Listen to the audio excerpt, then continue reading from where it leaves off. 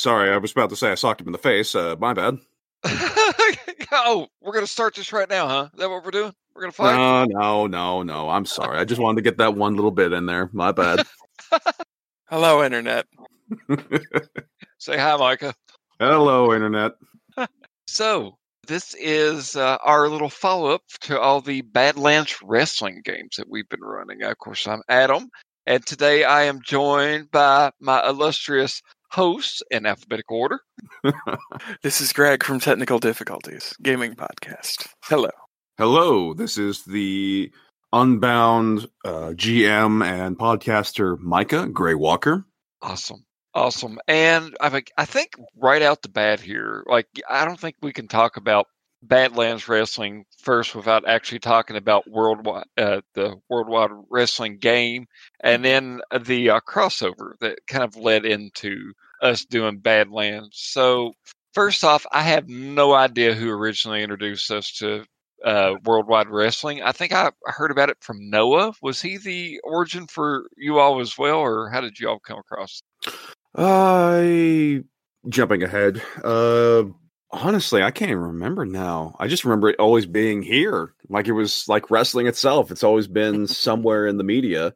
It could have been us talking about it. Maybe me seeing some of the stuff on RPX or Technical Difficulties. And while I was at a convention, the booth was right there and all the books and some of the PDFs were there. And just said, yeah, let me get this. GroupMe doesn't let you see, and our GroupMes are way too big to actually scroll all the way up and actually see the progeniting posts. Lord no. I want to say it might have been like we had seen it at Gen Con and one of us had purchased it there. And just in talking in like the general RPPR community chats, we found out that some of us either still actively had liked wrestling or had liked wrestling earlier in our lives.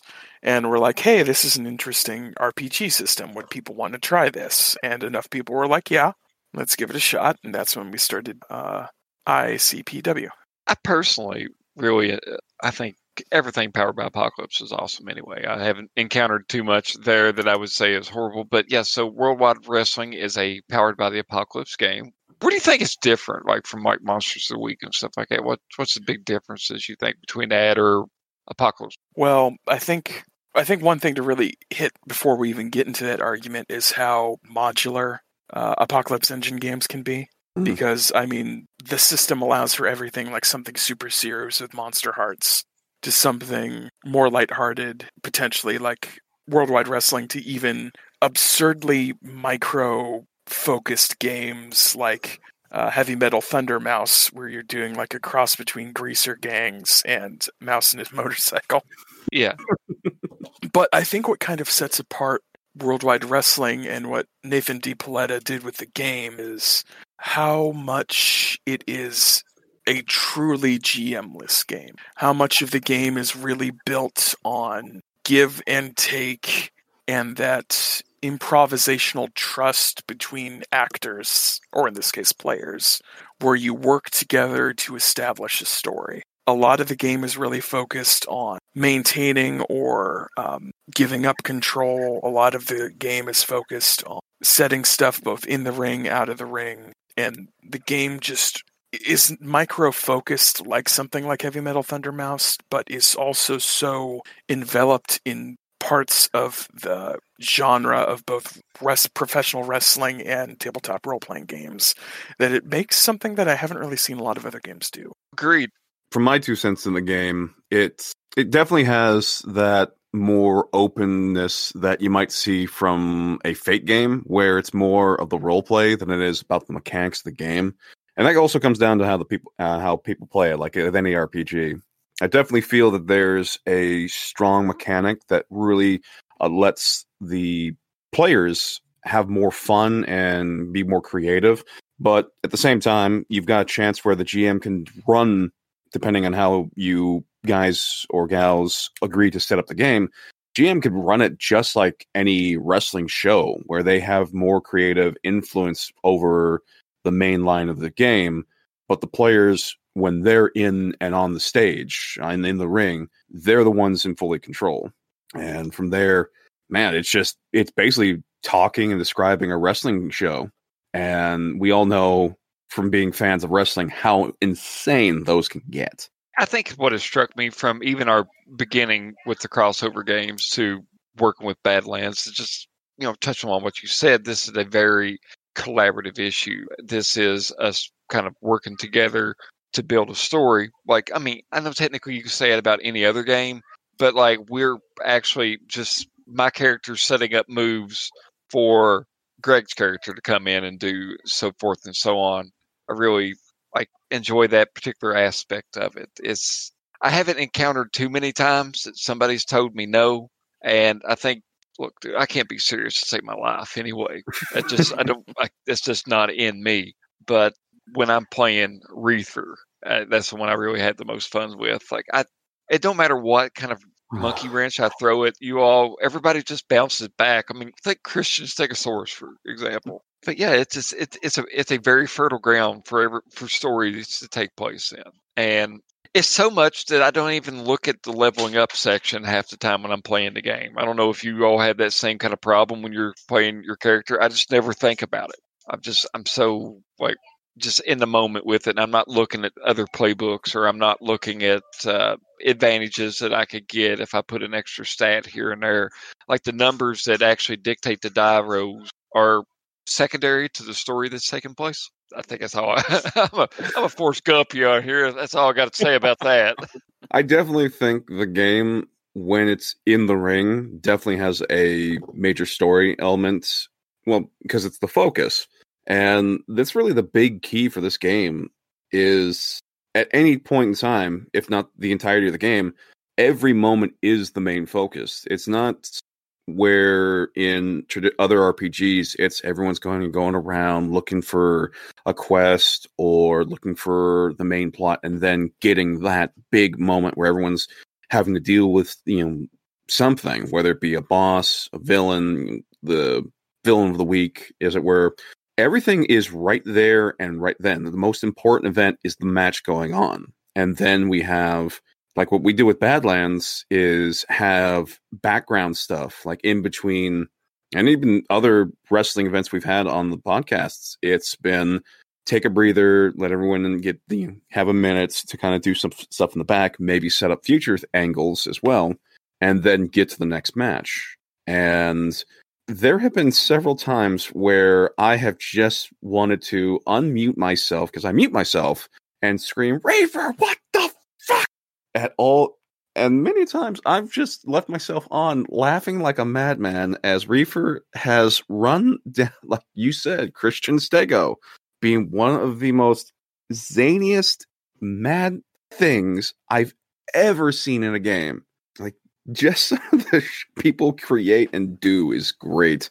And yeah, the sky's the limit, and that's so beautiful about it. When I had this game pitched to me, I used to, Chris and I, in the beginning of RPX, we had mainly a lot of our games were kind of our old Sunday group that kind of fell apart as time went on and stuff like that. But one of those guys, Sean, not any of the Seans that we deal with recently, but he mentioned to me that he loved it. He's listened to an AP of Worldwide Wrestling, and they were just doing insane entrances. Like somebody is being carted out to the ring by a fleet of drones or some crazy shit like that. And then they would do something else that just kind of all this over the top. And then, I mean, you look at the rules and the text and all that, and things are not, things are so loosey-goosey that you have the freedom to do these kind of things if it fits narratively into what you're working with. And yeah, it's just such a great game. And I'm sorry for everything I've done to you, both of you all, throughout the course of this. I don't think about any of this shit till I sit down and I just start bouncing off of you all. No, I figured as much, which is great. It makes when you just pull off stuff like that out in game to the people we play as, it was like, what the fuck? But outside, when we're at us, none of us are not laughing. We're all it's so just batch insane, which is perfect for the stuff you're doing with Reefer, because it makes the most sense given that his character's background right now is the Wasted, and insane ideas and just him doing stuff makes so much sense. I think I gotta to switch gears on this conversation just a tad bit. I'm just curious, and maybe I don't think we've ever had this conversation. And so before we actually jump into Badlands Wrestling and the crossover, what about Greg? Growing up, what's that one wrestling moment you remember? Like, what was? Is there a defining like match or event that you saw that kind of sticks with you to this day? Let's all be open for a moment. Let's see. Well, the most defining one probably is after my dad died, before everything went pot.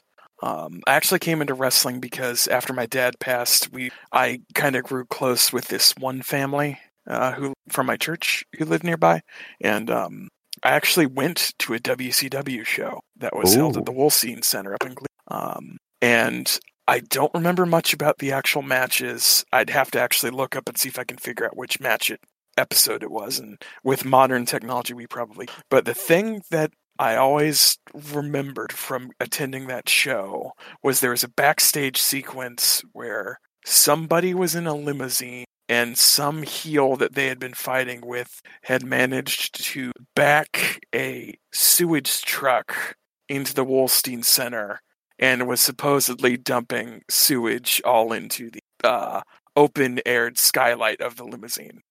And just the kind of absurdity of that sequence. But, I mean, kind of in general growing up, just like I remember playing games on the N64. I remember being a fan of the Dancing Fools, even though Disco Inferno and Alex Wright are not the biggest and best and the brightest in the bunch. And, like, I guess to kind of connect to where we are now, especially growing up kind of in a more conservative Christian household, especially in the early to mid-aughts, like, I was never a fan of WWF in the Attitude Era, especially being a child of that era and the upbringing I had. That was like a bit much. And I grew apart from that friend, and I could tell the writing on the wall with how bad WCW was falling apart that I just stopped watching. And I never really started paying attention to wrestling again until the Women's Revolution and the New Day becoming a thing, and then eventually us doing Worldwide Wrestling has been me watching wrestling. So that's kind of the biggest moment and kind of what got me from there to here. Yeah, awesome. How about yourself, Micah? Well, I, confession and all, have had ins and outs with wrestling for a long while. I never watched it when I was younger. I tried to, but it's just never one of my main things.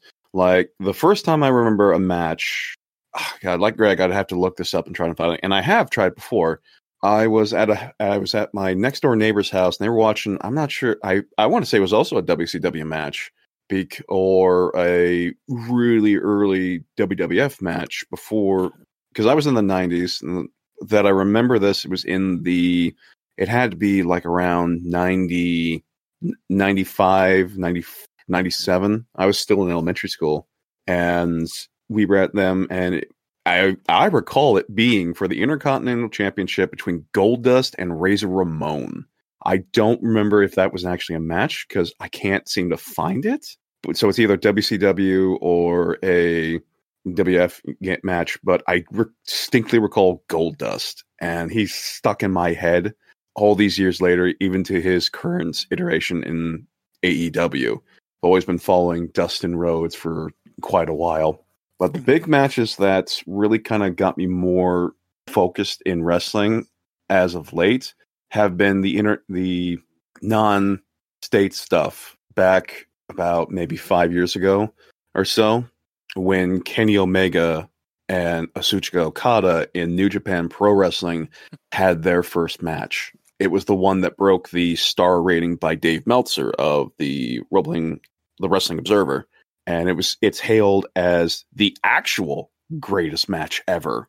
Their sequence of matches up to their fourth one, not that Randy Orton Edge thing from a couple of weeks ago, but that's when I sat down and just watched the match and just was amazed that for how long those guys were going, how athletic they could still be, how amazing of a match it was, because there was just enough of the dull to kind of calm you down before they got back into it and then kicked it up from. In the example that was given was they went from 1 to 5 in a split second and were just go, go, go. And it really fueled me. And I started really looking at the products from them and started looking up so many other companies, other wrestlers, other matches, got more involved in the knowledge of the independent scenes, the independent wrestling promotions, and looked at what WWE had been doing at that time and going like, this is shit in comparison. But yeah, I want to say it was those matches that really got me engaged more and wanted to follow those guys, those individuals and wrestlers. And that was the big crux, was I didn't have that. I didn't have a group of wrestlers or a wrestler that I wanted to follow and find out more of, which is why I keep up to date with other YouTubers and other programs for all my wrestling information, to keep all that stuff constant. And it also helps me come up with my own plot lines for Badlands. And I don't want to try and mirror or just straight up copy them, as I don't want to. You can't not do writing nowadays, I feel like, and not have something be, oh, you that was this thing. It's like, oh, crap, how did I not notice that one or think about that one? Because there's just so much media out there. And it's the same with a wrestling story. There's only so much you can do that maybe or maybe they haven't done. But at the same time, it's still good story work if you do it right. And man, some of the stories and plots you can get in a wrestling story arc are just amazing. It's like, well, soap operas, and it's great stuff. So, man, I just got to take a moment to tell both of you all that I feel very old listening to you talk. So, when Mike was like, I was in elementary school in 1997, like I'd already been suspended from school. I was driving. 10. Well, I don't know. I've never asked you gentlemen your ages because I don't want to put that moniker of, well, I'm an old man, because I use that moniker to all my young coworkers who tell me, yeah, I remember playing Halo. I was born when Halo was first launched. Oh God, I am so fucking old. I'm 32 going on 33. Oh, so the fandom I was talking about was probably between 90 and 2000. So I'm about a year or so behind you, Greg, so I don't feel as bad. I don't want to talk. I'm 40. So let the old man take the stage here. All right, so Get on right ahead. Look, dude, I grew up in the heyday when things were really starting to kick off in wrestling, and I will, full disclosure, I haven't watched wrestling religiously or anything since the Attitude Era. But yeah, so when I was growing up, I mean, I'd heard about wrestling before I ever started watching wrestling, because they used to, in the smaller circuits, these big names, you find out they toured all over the place. There's a county history book for where I live that somebody put out back in like the 80s or early 90s or something like that. And there's pictures of Macho Man Randy Savage wrestling in an elementary school here. Yep. And stuff like that. And I've talked to students, current students that, their grandparents were around during that time. And like one of them was telling me how sad his grandfather was, because his grandfather was a friend of Macho Man Randy Savage. And I'm talking like a farmer who lives in Paris, Kentucky, which is nothing like Paris, France. And, just a salted earth kind of man who had his relationship with him. So the area, at least where I'm at, it was always kind of steeped in it. And my, I can even hear about my great grandmother talking about Rickety Dragon Steamboat. I'm maybe getting that backwards, but you know what I'm talking about. Like, Ricky the Dragon Steamboat. They followed all that stuff. Now, when I was growing up, they had like the WWF cartoon, and then on Saturday mornings, wrestling. I'm like, I don't know if it was CBS or Fox or what affiliate it was. I remember the comics ads. Sweet. That's where I started cutting my teeth on it. And of course, back in those days, I mean, I saw it's kind of weird to talk about it right now because the Undertaker just announced his retirement. But like, I had watched the original Survivor Series where the Undertaker's character was introduced and stuff like that. And he was like, it was a big deal and all. But I think the things that really got me the most, by the way, you can tell I had the 80s influence because Hillbilly Jim was the basis for Moonshiner Joe whenever I created him. But I was always a huge fan of Jake the Snake Robert. I have his wrestling buddy. If I could walk, and in 5 minutes I could be sitting here with the cam on showing you guys me in my, 30-plus-year-old wrestling buddy doll that they sold. But I was a huge Jake the Snake Roberts fan. And, he wrestled in what was WWF then. And I think the big defining moments of things that I remember wrestling-wise was like stuff that involved him. Be it like when Earthquake killed his snake by jumping on it. Of course, the snake wasn't in the bag. Or the infamous Randy Savage just tied up in the rope ring, the rings of the rope, and the cobra is a defanged cobra is biting the Macho Man. Like those things kind of stick into it. But I'll even take it one step further and say, and I don't even think this was a conscious decision when I made it, but even like his career, like getting involved in drugs and just basically hitting rock bottom. And I can remember like behind the scenes wrestling documentary I watched in the early 2000s where it was just Jake the Snake just basically stating how Vince McMahon ruined his life. And he was strung out and he was out getting like heroin fixes and shit like that. To the resurrection of Jake the Snake documentary, which Diamond Dallas Page, where, he kicks drugs and so forth. Like, I think that's kind of the weird thing with me. By the way, reefer, drug addict, trying to redeem him. Like, that's my kind of connection there. But I think I'm more interested at this stage in my life with the documentaries and the behind the scenes stuff of things that I watched as a kid, such as the resurrection of Jake the Snake or the Mick Foley's Have a Nice Day or things like that. That's kind of where my focus is nowadays. I got a show on, I think it's like Vice or something like that. Dark Side of the Ring. Yeah, Dark Side of the Ring. I was going to say that. And as a quick aside too, AEW has Jake the Snake back in the ring, not wrestling, but doing promo stuff for another wrestler right now. And my God, man, for someone who didn't get a chance to see him in action back in the day when he was wrestling, just him on his promo work is so good. I love his real name. His real name's Aurelian. I think I may be mispronouncing it. I need to check out that Dark Side of the Ring. So a little bit of... Oh, go ahead. That's actually how I've gotten to know some more about wrestling history. I guess to kind of lead a brief aside about that, it's so fascinating because like when we were kids, really the only ways you could find out about wrestling were to have older fans who knew stuff like that, or to like have some buddy who had tens of thousands of dollars worth of VHS tapes they'd recorded. Yeah. And kind of the democratization of the fandom, and now like everything gets uploaded to YouTube constantly. WWE, for as monstrous as they are, putting so much stuff up on the WWE network if you want to pay the money. Being able to see all the stuff that's coming from Japan and from Britain, from other nations that do a lot of wrestling work, and being able to find that online, it's really kind of revolutionized wrestling fan, I think. It's helped make it more accessible to where, much like how Adam mentioned, how certain people were following fans during the territory era of America in wrestling, when there was no WWE.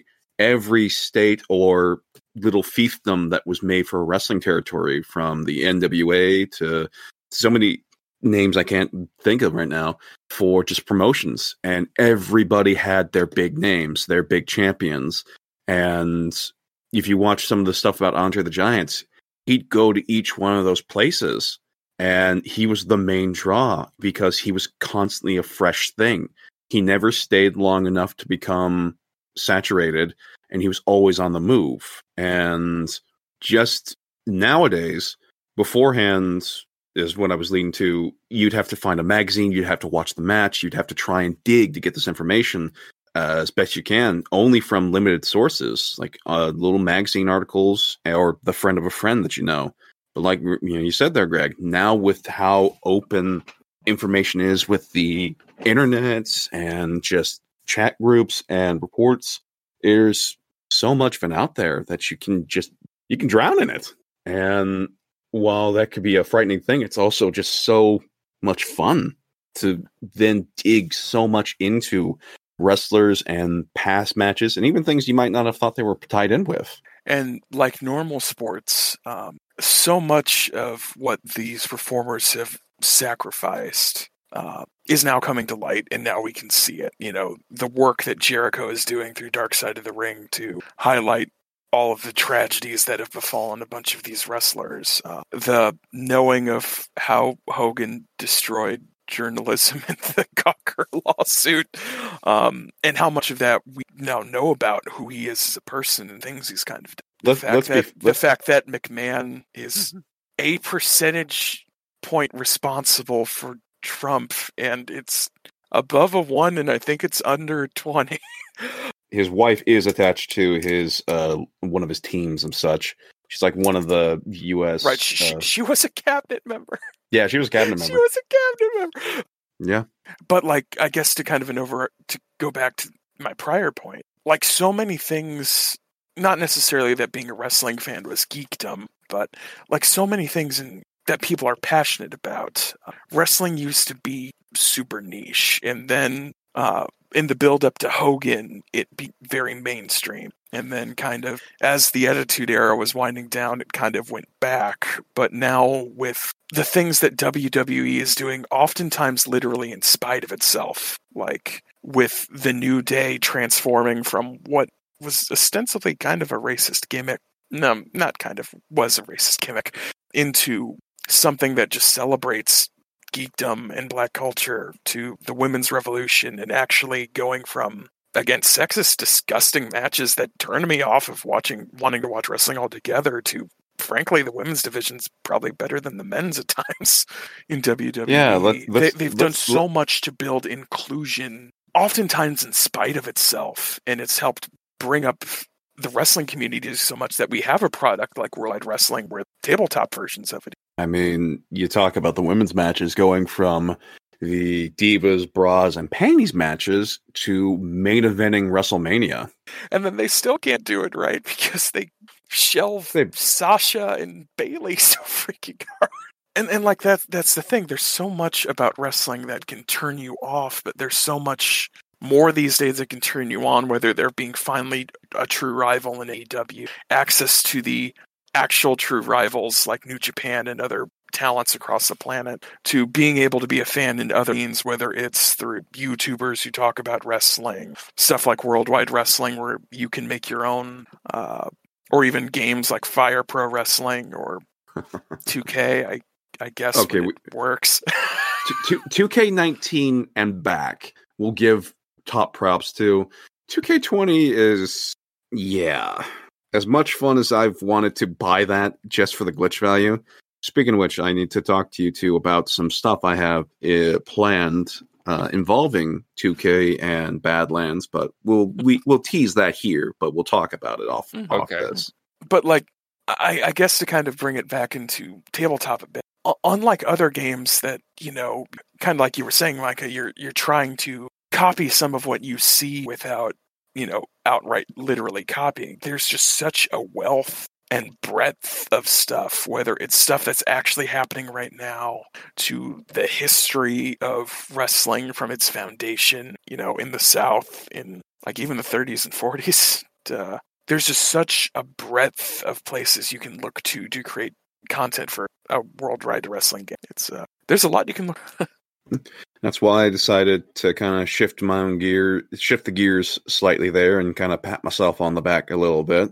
That's why I chose to have more of a territory idea to start off Badlands, because that would give us more chance to just go around, and we're kind of touching on it here and there. We haven't really spread out into too much in the story, as I wanted to shift it over to something else and make it a little bit more in line with what we know for today of wrestling, because that's where a lot of the inspiration comes from, is today. If we really want to dig so deep into history and learn so much, like the documentaries and such, or Lord Almighty, I can't believe I'm saying these words, you listen to Jim Cornette. You don't have to do that. Or listen to Vince Russo. No, you don't listen to Vince Russo. You do not listen to Vince Russo. The reason I'll say Jim Cornette is because, not for his wrestling booking or anything like that, what he believes, but just his knowledge of history and events. That alone, if he just talks about that, I will gladly sit down and listen to that guy go off on wrestling history. But if he talks about booking or ideas and why certain people are good or bad. I don't want to listen to that. I want to just listen to this man tell me about wrestlers of the bygone age who did screw jobs before Montreal and how they got away with it, and then Montreal. Like, stuff like that is so fascinating to me, that there are events in the past that you can cite that may or may not have helped influence stories or have been inspiration for events in today's wrestling world. I think we're leading up to this, so why don't we get to our headlining event of the evening here. So let's talk about Badlands Wrestling. Now, I may have the wrong impression here. Mm-hmm. In my mind, I can pick the origin point. And Micah, I want you, and Greg, I want you all to jump in there and tell me, your interpretation of when this began. So I think one of the best times I've had when we were doing the cross podcasts. What was that? ICP? Not ICP. That's Inter-Podcast Championship Wrestling. IPC. Which the genesis of that, real quick, for the listeners, is the first time we've run Worldwide Wrestling, we just wanted to do it just between the fans of wrestling. And, there's a few of us at Tech Diff, but, Laura and Adam aren't that familiar. Ethan has a bare familiarity, but that's about it. Here at RPX, that was part of the gag in Chris's episodes, is that Chris has no concepts. Yeah, he created Noam Chomsky. So we just worked together and did cross-promotional episodes. And just due to the nature of things, it's been a while since we've been able to revisit those characters. And hopefully we'll be revisiting them soon, maybe sooner than you think. But yeah. Oh, yeah. In the midst of that, Micah approached us with a concept for a campaign-based play of Worldwide Wrestling, because Inter-Podcast Championship is pretty much kind of the original nature of Worldwide Wrestling. It's very much a episode to episode. There is a story path going through it, but it's mostly character driven rather than a plot. Whereas Badlands is very much more a story driven campaign. It was a match that Micah and Ray from insert quest here. Ray did a game, and then me and Micah joined in and did that, and I had a lot of fun with Moonshiner Joe in that one. And Moonshiner the White. Again, I was just pulling stuff completely out of my ass, but we had so much fun with that. And then I know that I can see, I'm looking through Discord right now where we kind of toss some notes or ideas around and stuff like that. But yeah, we kind of mentioned dating back November 13, 2018, stuff like that. Just kind of started bouncing around some ideas. And I think I had discovered The Road. Yeah, I discovered The Road, which was the supplement written by Adam Ulterberg for Worldwide Wrestling, which had, a lot of the life behind the scenes kind of stuff like that. And I just threw it to Micah and showed it to him. And that's the last I heard of it until he started putting together Badlands.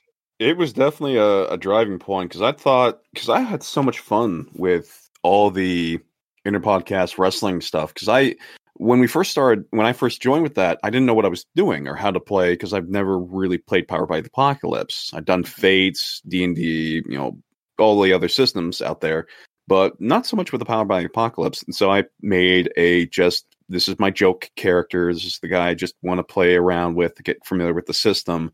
And he became such a mainstay, I feel, because of just going into that idea of wrestling. And I made him and his tag team partner just a weird mesh of memorability. And I can't get away from him because I love him so much. But when you showed me The Road and I was reading through it, I was like, man, what if we did a territorial thing? And I started looking up the old territory maps for WWE's conquest of them and saw, man, this could be really cool. If I really wanted to do it. And then as we've progressed through the campaign, I thought, well, why am I limiting myself here? What if I just broaden those horizons a bit? And that'll be explained later on as a bit of another tease. But that's when I went, I know there's people who love wrestling in the groups I'm tied with. Let me just throw a wide net and see who wants to come in. And I also thought of, it could also be a nice little thing to add on to everyone's already illustrious groups, as just one of those things that people for all those serious games, those very draining emotional games, here's a fun little thing where it's zany, you can just go nutso with, and it's, well, there's apparently a blank check to everything in this universe, so just go to ham. And yeah, it has turned into something I didn't think it would, because I spend so much lead up time to these matches and just going like, okay, I can make this really quick, make it simple, or for right now, start to try and build for stuff later on that if people who go like, man, wonder what this is about, go back and look at other episodes like, hey, they talked about this at this episode. Oh, they were setting this up all these years back, all these episodes back. Like, that's what I want people to do, is to realize those plot hooks and things they might have forgotten about were already mentioned, and then go back and re-listen to those episodes to either try and find them or piece together what I'm going to be doing for the game as far as some storylines go. But it's also making sure that I don't, like every GM or DM is supposed to do, not stifle anyone's creativity or their own story they want to do, and let them really bring that forth and try to make sure that I incorporate it into the overall story of the game. And that's the trick of any game you do, because it's always like, man, I came up with this great story. I have everything planned out. Hey, where are the PCs? Oh no. Oh no. I joke about that one. The first introduction, and that's the last bit I ever had input in on, and then everything else has been you. But I mean, I can remember us actually just sitting there kicking around, thinking that wouldn't it be kind of fun to have a bunch of wrestlers that were just people at a party that got into a fight, and it was recorded on cell phones. Like, I think it was kind of, you ever seen that movie Never Back Down? Oh yeah. And how they kind of use like social media, like this fighter's career symbol like that. But I mean, we kicked around the idea.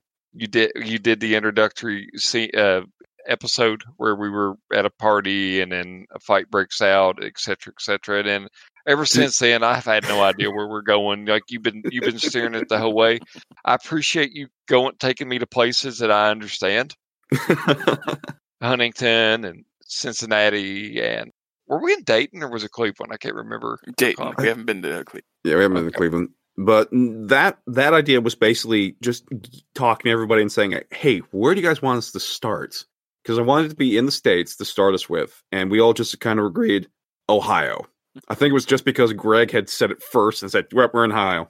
So, and since I'm over here in the Pacific Northwest, you guys are more in the Midwest area, so you know that a lot better. So it's me going on the Google going, what do I look up? What do I do? Constantly going like, I don't know shoot about this region of the States. I gotta look this up. And you guys are just being so polite, like, I didn't think you'd think of that. Me just like, yeah, no problem. I thought it'd be really cool. Then in my head, the Ark was there though, right? I didn't waylay you. That's with that. Kentucky. That's not us. That's not us. It's not us. I mean, when I put things in certain spots, I go like, okay, this is a logical map for the territory we're building for Badlands. And then how we got, Christian Stego was like, I didn't know that was there. I didn't find that in my research. When you made mention of it, I was Googling it right then and there and going like, oh, well, this is going to be a lot of fun, because I stopped trying to guess what everyone wants to do in the games and just like, have fun, whatever you come across, because this is the game where it's just yes and. Don't try and say no. Try and say yes and to everything, because if you do, players are just going to have fun. Everyone's going to enjoy it, and much like before, way back when we start in the episode, every person's match is their moment of the game. So it's them doing what they want and how we react to it. And so it's that little microcosm of the story. So it never hurts anyone else if someone does something crazy or insane. It all helps build everyone up. And especially since this is a game, we really don't have to have top, mid, or bottom card. Granted, we might probably have to have that because of the way the game, just wrestling is. But it's never something that really feels impactful, especially right now, because it's just you guys out in the road. and having fun. Yeah. So that's the big thing right now. Hey, Greg, why don't you lead us on this? Because I am kind of curious. Like, so you're playing 2 characters right now. Would you mind kind of going over that and the kind of what you were trying to accomplish with each particular character? Sure. So, I am playing 2 characters, as said. My main character is Ozeki. Come on, why is Adobe so awful? Ozeki, aka Omegatani Junpei. Ozeki is a former sumo, hit kind of a ceiling in Japan with being a professional sumo, so he decided to come to the States to try a different career. Before you continue, just because I have to get it out there, you, sir, because you played Ozeki and made me need to know about sumo, I have been watching before everything's been going on in the world at the time of this podcast. So much sumo. I have learned and have found sumo wrestlers that I am following now and going You're like, telling my me. God, I started looking up backlogs of sumo matches just to understand how it Same. works, and I've had to look up so much information for stuff I want to do with Ozeki, and I love you for it, Greg. Thank you. I love too that you've chosen, again, whether this plays into it or not, you've chosen Ozeki because that is the second highest rank. Yep. Where Yokozuna, for those familiar with that title from a WWE match, is the champion, the top people on there, which of the year 2019, 2018, perhaps, they've had the most Yokozunas in history in professional sumo. And of course, to educate any of our listeners, the wrestler Yokozuna, who wrestled for WWE, was neither an actual sumo wrestler, nor was he actually Japanese. Because again, we're talking about Vincent K. McMahon. Yeah, he was Hawaiian, wasn't he? He was an Islander.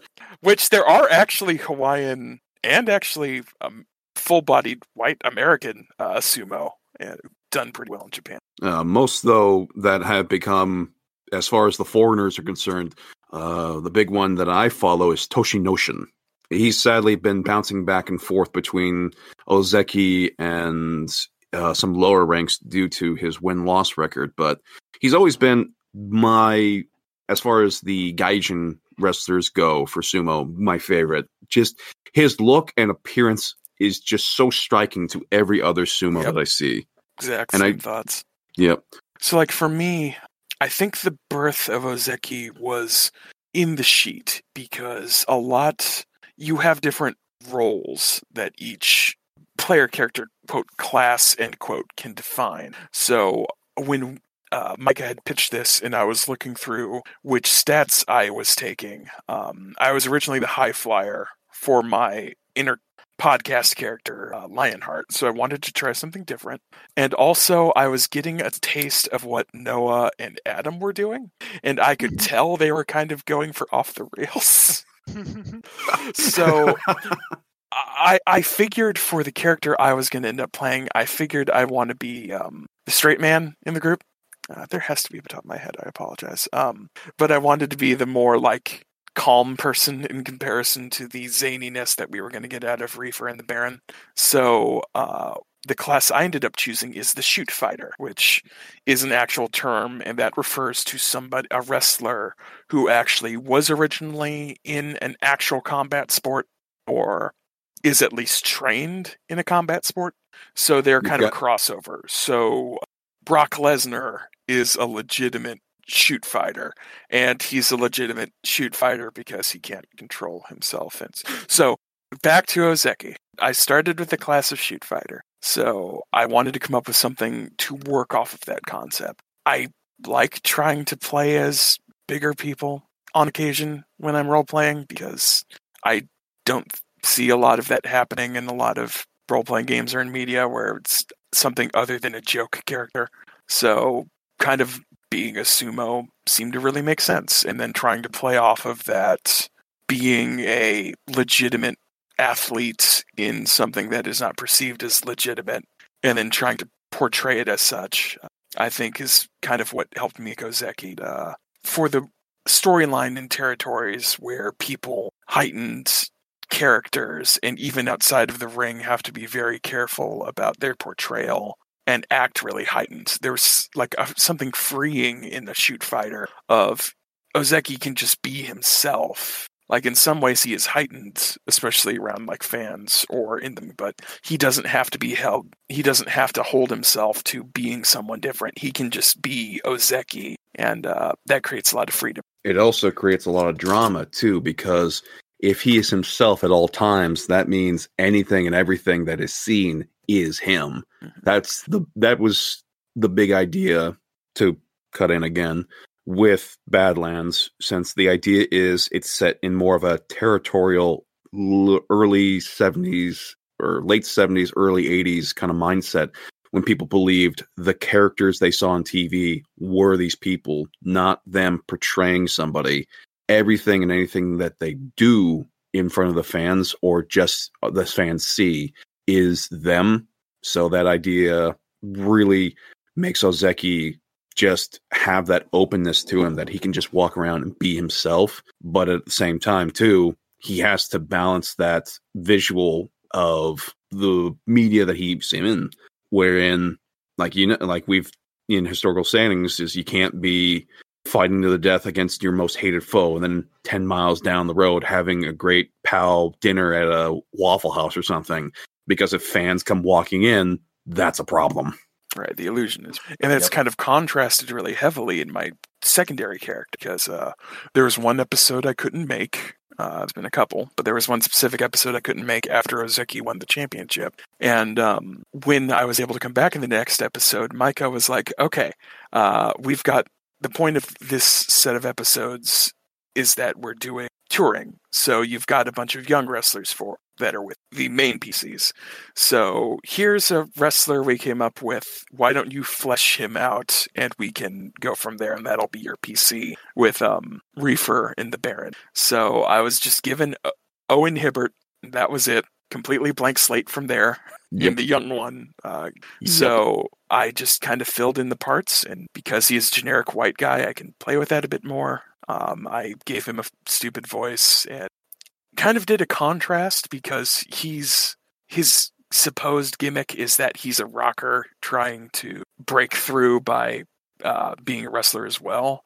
But the thing is, he actually is talented in music, but has to play this part in order to get anywhere in the company. So it's a major contrast from the character I normally play as. And I can do a goofy voice and be kind of the goofy lunkhead, and it's such a contrast from Ozeki, and it's a fun challenge whenever I have to play Owen. I was just about to ask, what was the name of this character, Greg? Owen the Zone Hibbert, which, being in wrestling and being in America, his actual name is Owain, but you can't expect average Joe fans to get the difference, so they rebranded him as Owen. I mean, it's like WWE removing a person's last name. It's like Otis Dozovich is just now Otis. Like, we can't have last names. We gotta shorten it. People don't like last names in their wrestlers things. We just gotta call them by their first name or moniker. But yeah, Ozeki and Owen are kind of really down-to-earth characters, and that helps really contrast the heightened characters, such as... Oh, he's leading up to me. Hey. Hi, Adam. Hi, guys. You gotta keep us reined in, dude. Otherwise, we're gonna go off. No, it's fine. I'm enjoying listening to it. So anyway, months and months and months, years might well be ago, Nathan was wanting to run a game of Base Raiders. I made a character named Reefer Sutherland, which is based on there's a metal band called Bone Ripper, and they're just completely instrumental, and it's like a doom metal thing. And I was going to use Reefer for that, but it didn't work. And like, obviously his power was, he smoked weed. So it's kind of like Captain Chronic or whatever from Jay and Silent Bob kind of bullshit. But so when given an opportunity, I think what really inspired me I had a name, but then I saw pictures of David Arquette wrestling. And I was like, you know what? That's what I want. I want somebody who started out doing something and now is doing something totally different. So almost like a shoot fighter. But I kind of... Did you know he's wrestling again? Oh God, Of course. David Arquette is actually training and is doing professional wrestling again on the independent circuit. I think it's cool, man. I think it's cool, and I wanted to kind of incorporate some of that. So somewhere between a doom pot themed metal band and David Arquette, I came up with Sutherland, which Reefer Sutherland is the name of one of their albums, I think, or song, can't remember. But anyway, I just like having the freedom just to be goofball and stuff like that. And this has been my avenue. This is what I feel like I kind of excel at. I like making people laugh. And when I can entertain you all, I feel like I'm doing a good job. And at the same time, I try not to make it. I always kind of pull back on what I could do. I'll test the water with a couple little zany things. And then all of a sudden, we're fighting Christian strongmen in Dayton, Ohio or something like that. But I've always kind of worked with that. The big thing that I wanted with this, and to kind of rein it back in a tad bit, is I like the idea of an ex like college football player who was, or maybe I can't remember if it's college or pro, but it's someone who had a promising career, in between injuries and abuse, this was his fallback career. And being someone who is, I'm sure not a lot of people on the planet who can't say that the opioid problem that has faced America, or the world pretty much probably, hasn't touched to some degree. And I wanted to explore that, the fun guy at a party, but when you leave, the party's still going on, so the guy's kind of washed out or messed up constantly all the time. And I wanted to play with that dynamic and family. I swear it's probably in 2 or 3 recordings. Like, Reefer has a wife and a child, and him and his wife, his Facebook status is complicated, I guess you could say. But somewhere along the lines, I'm wanting to use Reefer to figure out how that ends, kind of deal.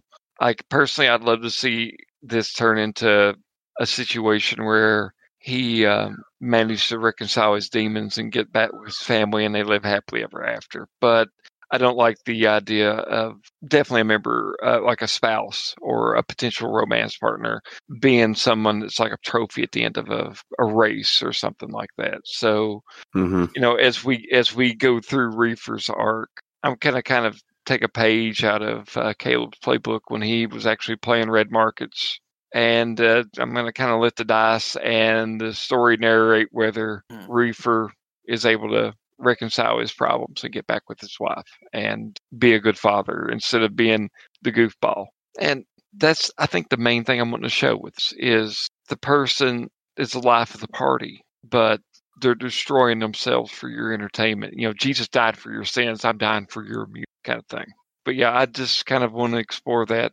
The person who turns on for the spotlights, but they can't quite turn it off, so to speak. Now, I'm playing a secondary character, and I went through my tablet, and I don't have it saved on here, but what was my other character's name, Mike? I've only played her twice. Oh, you were doing Cecilia, one of the NPCs. Cecilia. Yeah, one of the NPCs that I run, and I'll talk about those characters briefly, but I wanted to tip a little bit more into the horror meta that we don't cover of the story, because you mentioned Facebook and everything there. Remember that everything that we've done has to tie into the characters presented there. And Reefer's wife is, in essence, the Miss Elizabeth character.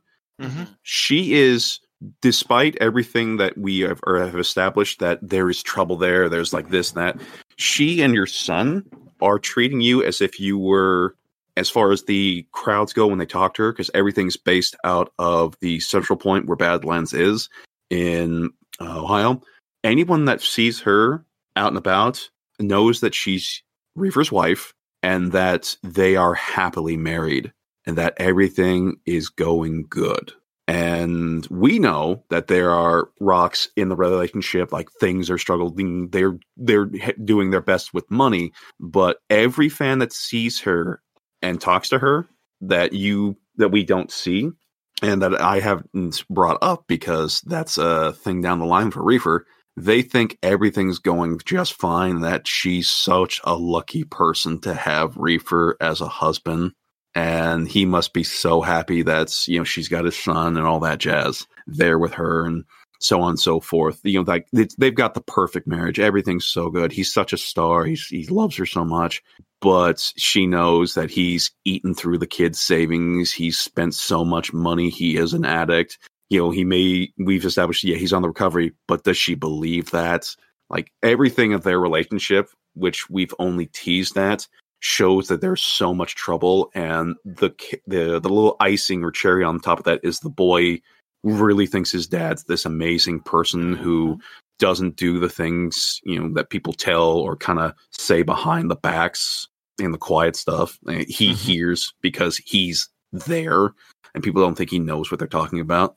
But he just thinks his dad's the best in the world because here's his dad doing this crazy stuff all over the place that he's watching. Like what we know is you having a drug fit incident with Stego Jesus again, but your son thinks that you're doing that as something to help your buddies out, and he's rationalizing it as only a kid can. And a couple years down the way, if we go that far with him, maybe he won't see it that way. But we'll see how far we go with this redemption arc and how much it could influence things. Yeah. Now we've went over the characters. Now let's go over everybody else. And the man behind everybody else is you, Micah. So how about I give you this? I like to give you a framework to work within on this. So I would like you to kind of tell me who your favorite ones that you get to interact as with the storyline, the NPCs, and kind of your, I don't know if necessarily your origin point, or what are you trying to get across these character playing? For a lot of them, they're just... to start out with, they're just one-note characters. With the way that the game is set up, you've got the play styles, your card, the way you're basically who your character is for their wrestling style, and that's kind of where they are, and they have a name. So I kind of go from there, but then I get the chance to kind of flesh them out and give them more story. Certain characters from where they have started have not become what they once were going to be. I think the most I've had fun with playing, especially since I can let her go to multiple people. Well, basically having a person keep playing a class they like. So like Cecilia or Ronan Azteca have been so much fun because not only have I played them, but other people have played them and have had a good time. I hope playing them because they're different from their characters. Right now, I'm trying to set up stuff for the character Tor Balder, and I've talked to a few players in the group about some of his stuff going on, but much like everybody else tied into the game, he's got more stuff going on, and so now due to Cecilia, Ronan, and I mentioned Tor was... Oh, right. My original character, Kevin, he was originally just going to be my joke character, the kind of person I could have with there. But now he's tied in now more with Baron and has become tied in with his established stable. So I didn't see that coming for him. That was just something that to kind of help out with the story arc of where I could see things going that we needed when I kind of influenced, we need more wrestlers for the show, as it were, with the boss, and just saw, you know what, he really does seem more like the stable kind of guy and have the big following. So that's my kind of thing, and Noah's been great about playing that with it. But like I said, all the characters are basically start as one note, but then develop down the way, and I really hope that I can make it worth that development and the payout that I'm hoping people will enjoy listening to, as well as you guys, when I start dropping a few hints more for each character, and hopefully people will really enjoy some of the subtlety to that. I'm trying not to be too overt in certain things, but it's a bit of fun trying to balance it all. I would imagine. Awesome. It's been a lot of fun, man. And I don't know, you think you always have an answer for whatever we throw at you. So I think you're definitely doing something right there. That's from watching all the MXC I can in the past and just going like, man, let's just roll with this. Most MXC, most extreme Elimination Challenge. Like you want to talk about zany.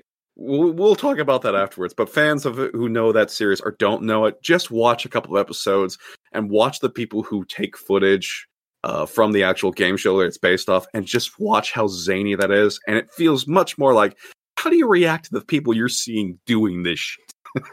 And just, you know what? Go full bore with it. Awesome. Well, gentlemen, I definitely appreciate you all sitting down and this kind of shining a little bit of light behind our experiences with Badland Wrestling and WWW, Worldwide Wrestling. Been, it's, definitely between Roll Point Exchange and Tech Dick. We've always had this sibling. It's not even a rivalry or anything like that, but there's like, it's like a family. And getting the opportunity to work with you, Greg, it's always been a pleasure. Look forward to what else we can get into as time goes on. And Micah, look, man, it's been great. I appreciate you making a home for both of us to play out our wrestling. I almost said fantasy, but it gets kind of weird sounding when it's out there. So I don't want to, but you know what I mean?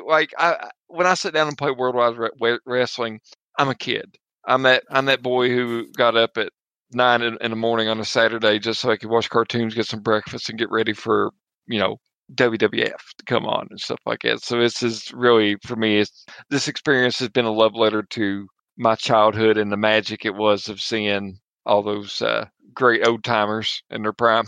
Back when we had all that, everything's great. All these guys are just amazing. Oh, how time has just made us all more wise. And sometimes nostalgia is the best, sometimes the best medicine. And then new horizons arrive, and trying to go kind of like philosophical there. But no, definitely. I'm glad, man. I'm glad you're having that much fun. Gentlemen, why don't y'all do me a solid real quick? Greg, where can we find you and Technical Difficulties? You can find Technical Difficulties wherever you load podcasts at Podcast. We are also on Twitter at TechDiffG. And our website online is www.technicaldifficultiespeak.com. If you are more interested in me, you can find me on Twitter at GJBennett3. I also occasionally do streaming on Twitch at twitch.tv/TheLostCare.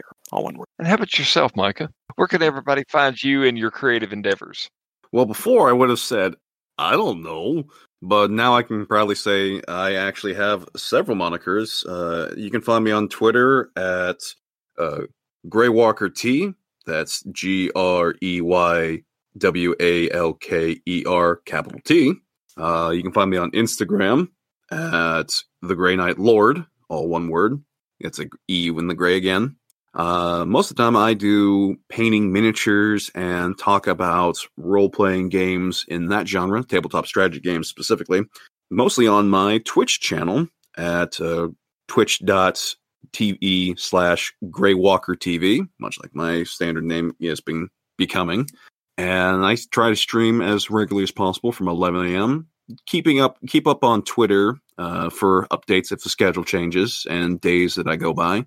But those are the places I'll be going. And as a bit of a tease, too, keep an eye on the Twitter, as there may be some time down the line where there may be some Roll20 stuff coming into play with Badlands, and possibly more in the future. But that's a tease for later. I've had like 3 teases this whole time. Man, I'm just a teasing machine today. Ooh. Well, that's an expression I wasn't quite expecting, so I'll go ahead. And for those of you tuning in, obviously you can catch us, wherever podcasts are. We are at www.rolepointexchange.com, the website that I hold together with string and duct tape. You can also find us on Twitter. We are at RP Exchange, basically. And then I'm on Facebook at www.therolepointexchange.com. And finally, for those of you that would like to, help keep the lights on, so to speak, we also have a Patreon. We're patreon.com/roleplayingexchange. And so thank you all for tuning in, checking us out, and, check the show notes. I'll definitely be including the links so you could, if you haven't been listening to Badlands Wrestling, that would probably be a hell of a good time to start at that.